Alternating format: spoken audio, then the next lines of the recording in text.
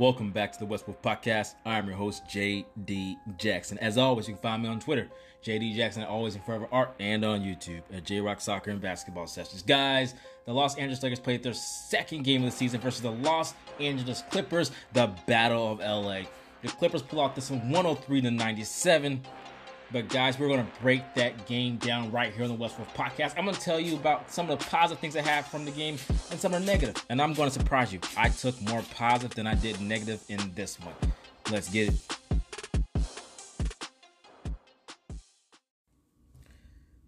All right, guys, let's talk about this Clippers-Lakers game. I actually took a lot of positive things from the game as I watched it. It was a very fun game. I absolutely enjoyed the heck out of it.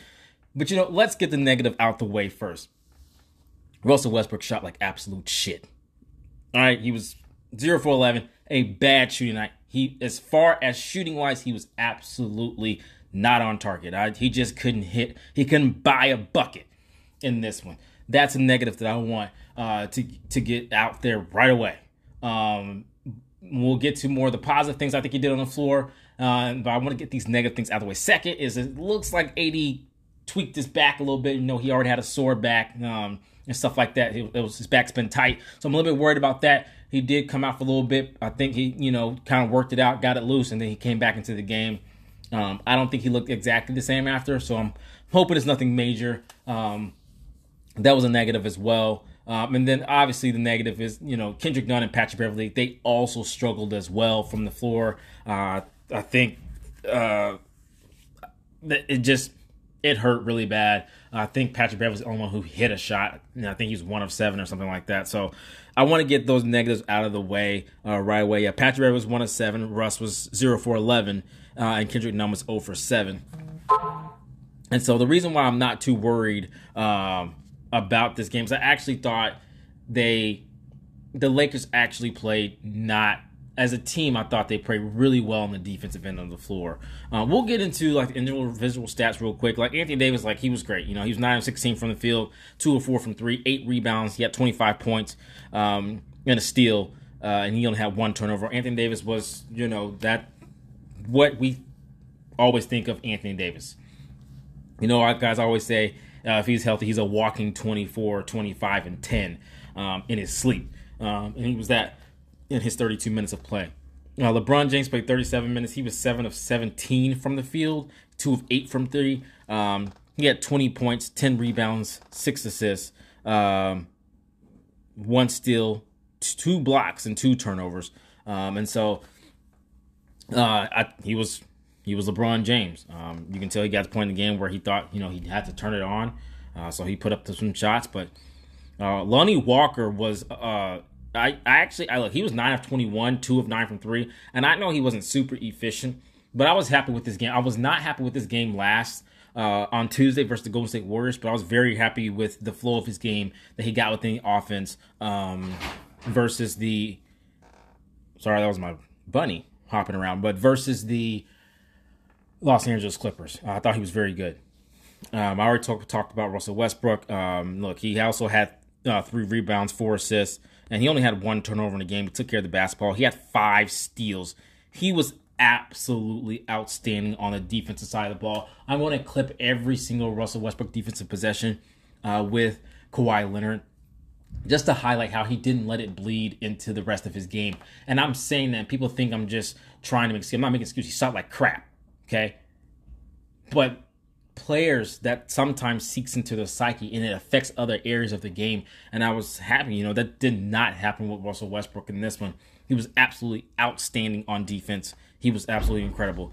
He just could not hit a shot. Also in I think it was the second quarter, I thought Russell Westbrook orchestrated the offense beautifully in the LeBron-less minutes. Hockey assists, he was getting assists himself. The ball was moving. He was penetrating, getting in the paint, kicking it out, and they were pushing the pace. They were getting stops. I thought he was outstanding. He was one of the reasons why they were getting those stops in that stretch. So I thought he was really, really good in the second quarter. I thought he was really good throughout the game on defense. He just really struggled to shoot the basketball tonight. But hey, look, he was the most efficient point guard in the NBA as far as the first games were concerned 2 days ago versus the Golden State Warriors with a 67% true shooting. And then today he was the worst point guard as far as his efficiency. It happens. I'm not worried about it. A lot of people are in a panic. Like I said, 2 days ago, he was outstanding as far as his efficiency, putting the ball in the basket. Today he wasn't. It is what it is. But I thought he was absolutely outstanding on defense. Patrick Beverley, he also has some very good defensive minutes. He had 5 points, 2 blocks, 2 steals. He had a come from behind block on Paul George. I thought was really nice. He put up 2 rebounds. He was 1 of 7 from the field. I think I already got into that. He played 33 minutes. And Russell Westbrook played 27 minutes. I do want to throw that's a bit low in my opinion. Well, I thought Patrick Beverley gave some really good stretches of good defense. That was pleasant to see. Matt Ryan, he played 13 minutes. He finally hit a 3 this season. He was 1 of 2 from the 3-point line. He came in, gave him 5 points. He put up a little bit of a spark. So JTA, 22 minutes, 3 of 7 from the field. I thought he was decent. I thought he was okay. He's 1 of 4 from 3. Kendrick Nunn, he was not good. I think that's all. Reeves, he had 4 points, 2 of 2 from the free throw line. It is what it is. But we'll get into some of the positives I took from the game. I gave you what I thought the negatives were. And getting into the positive parts as far as the team aspect, I really, really want to talk about that because I think everything is doom and gloom. And first I'll say, everyone looked at the first 3 games of the schedule. Well, we got the schedule a long time ago. Remember, it came back up about a week and a half ago about what the Lakers' first 3 games were. It was Golden State, the defending champs, the Clippers, who are favorites, one of the favorites to win the championship this year, and then I think it's the Portland Trailblazers.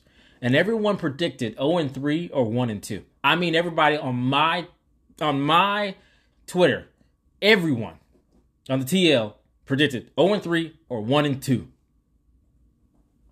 So why is everybody in a panic that now it's coming to fruition? I don't understand that. That's the part that's blowing my mind. We in a panic for what? I mean, didn't we expect this? So why are we in a panic? I don't get that. I do want to point that out. Now, we'll get into all the positive I took as far as the team aspect after the Clippers game and during the Clippers game right now. Now, as far as the team aspect, guys, this is a very good Clippers team that is extremely, I mean, they are 10 deep. And I mean 10 deep. And they held them to 103 points. The Lakers just couldn't shoot enough to win this game. Make no mistake, their defense was very good. Very good. Anthony Davis' defense was outstanding. Russell Westbrook's defense was outstanding. Patrick Beverley's defense and stretches was outstanding. Now, I don't know what other people are looking at saying, some people are saying that they didn't expect it to look this bad. And I don't. This defense is 10 times better than what it was last season. It just is. The only thing I worried about is I found myself in the second half thinking about that wing I've been calling for all offseason between 6'6" and 6'9" to 6'10". Right? You guys have heard me talk about that nonstop. Okay? Then I let off for about a week. And I found myself thinking about that again in this one. The reason that is look, I know Kawhi was 6 of 12, and I know that Paul George was 4 of 12, which Kawhi Leonard was more efficient. But there were points in the game, even Morris 5 and 9. There were points in the game to where I felt like the smaller guards were working so hard. And eventually, all 3 of those players just raised up and shot over him. Unbothered. Paul George just missed some that he would normally make, but Kawhi Leonard drained his. Marcus Morris drained his. I found myself thinking about those wings. Russell Westbrook held his own against Kawhi in his minute. But I felt remember, that's what I always have. I've been saying it. Russell Westbrook can play up a position, but I don't think he should have to do it entirely too long. My worry is the rest of the small guards who are not 200 pounds. Russ is 6'3", 200. And even he can't guard Giannis all day. It's just unfair to ask of him. So I found myself thinking about that. Outside of that, there wasn't really anyone getting beat backdoor. People were trying to keep the defenders in front of them. They were working hard to front. Now, the younger guys, there were points where they just lost discipline. They slapping someone on the arm who was a shooter and went to the free throw line. That they're young. They'll work on that. But the defense is largely much better due to the simplifying effect from Darvin Ham. You fight over yours. If you absolutely have to, that's fine. But that is your man. You guard him. You front. You fight. And the defense is much better for it. Now offensively, also the positive is that Anthony Davis just looks great. Okay, so when he fell and he's grabbing his back, I almost died. You know what I'm saying? So he looks really good. Now another positive I thought is during the minutes where there was a point in the second quarter where it was led by Russell Westbrook, and then there was a point in I think that was the third quarter. I think it was late third quarter. It might have been late third, early fourth, where LeBron was out there with the bench unit, and they were getting stops and running and moving the ball and getting buckets. Those were I wish we could do that 48 minutes. I wish we could do it in 48 minutes. But both of those stretches were just extremely positive. Defense to offense. I mean, they were getting lobs, dunks, getting to the rim, wide open shots. It was beautifully, people were cutting. JTA was cutting, getting to the free throw line off of LeBron pass. It was just beautiful basketball. For two stretches. One in the second quarter led by Russell Westbrook. One late in the second half led by LeBron James. Those are positive things to take from the basketball game. They just are. I am not doom and gloom. I know some people are. I'm just not that worried. Not yet. Now, I'm not saying I think the Lakers are a championship contender. Hell no. I'm just saying the sky isn't falling yet. Guys, we predicted 0-3 or 1-2. Well, they 0-2 with one more left. I mean, that sounds like either one of those two things is going to happen, which is what we predicted. The sky is not falling. Russ was 67% true shooting 2 nights ago, and then all of a sudden people were in a panic about his 0 of 11. You're right. He shot like crap. Absolutely abysmal. All right. We move. Now, if they go 0 of 7, no, none of us predicted that. Okay, then we can get a little worried. But all of us saying 1-2, 0-3, and then panicking because one of those two things is inevitably going to happen now. That don't make sense to me. That make sense. I'm confused. I don't understand. I've been saying also about the shooting that they just can't be this bad. There's just no. I mean, their first two games. It's absolutely abysmal. I mean, they was 9 of 45 tonight. 9 of 45 tonight. Okay, and then let's see, what were they? And Tuesday against the Warriors, they were 10 of 40. Guys, I just don't even, which is 22%, and that's just abysmal. 19 of 85, 22% from 3. Guys, there's no way they're that bad. They're that bad? No. That's nuts. They 19 of 8, there's just no way. So, the good news is I'm hoping they don't continue to shoot 22% from 3. That's just unheard of. So, I think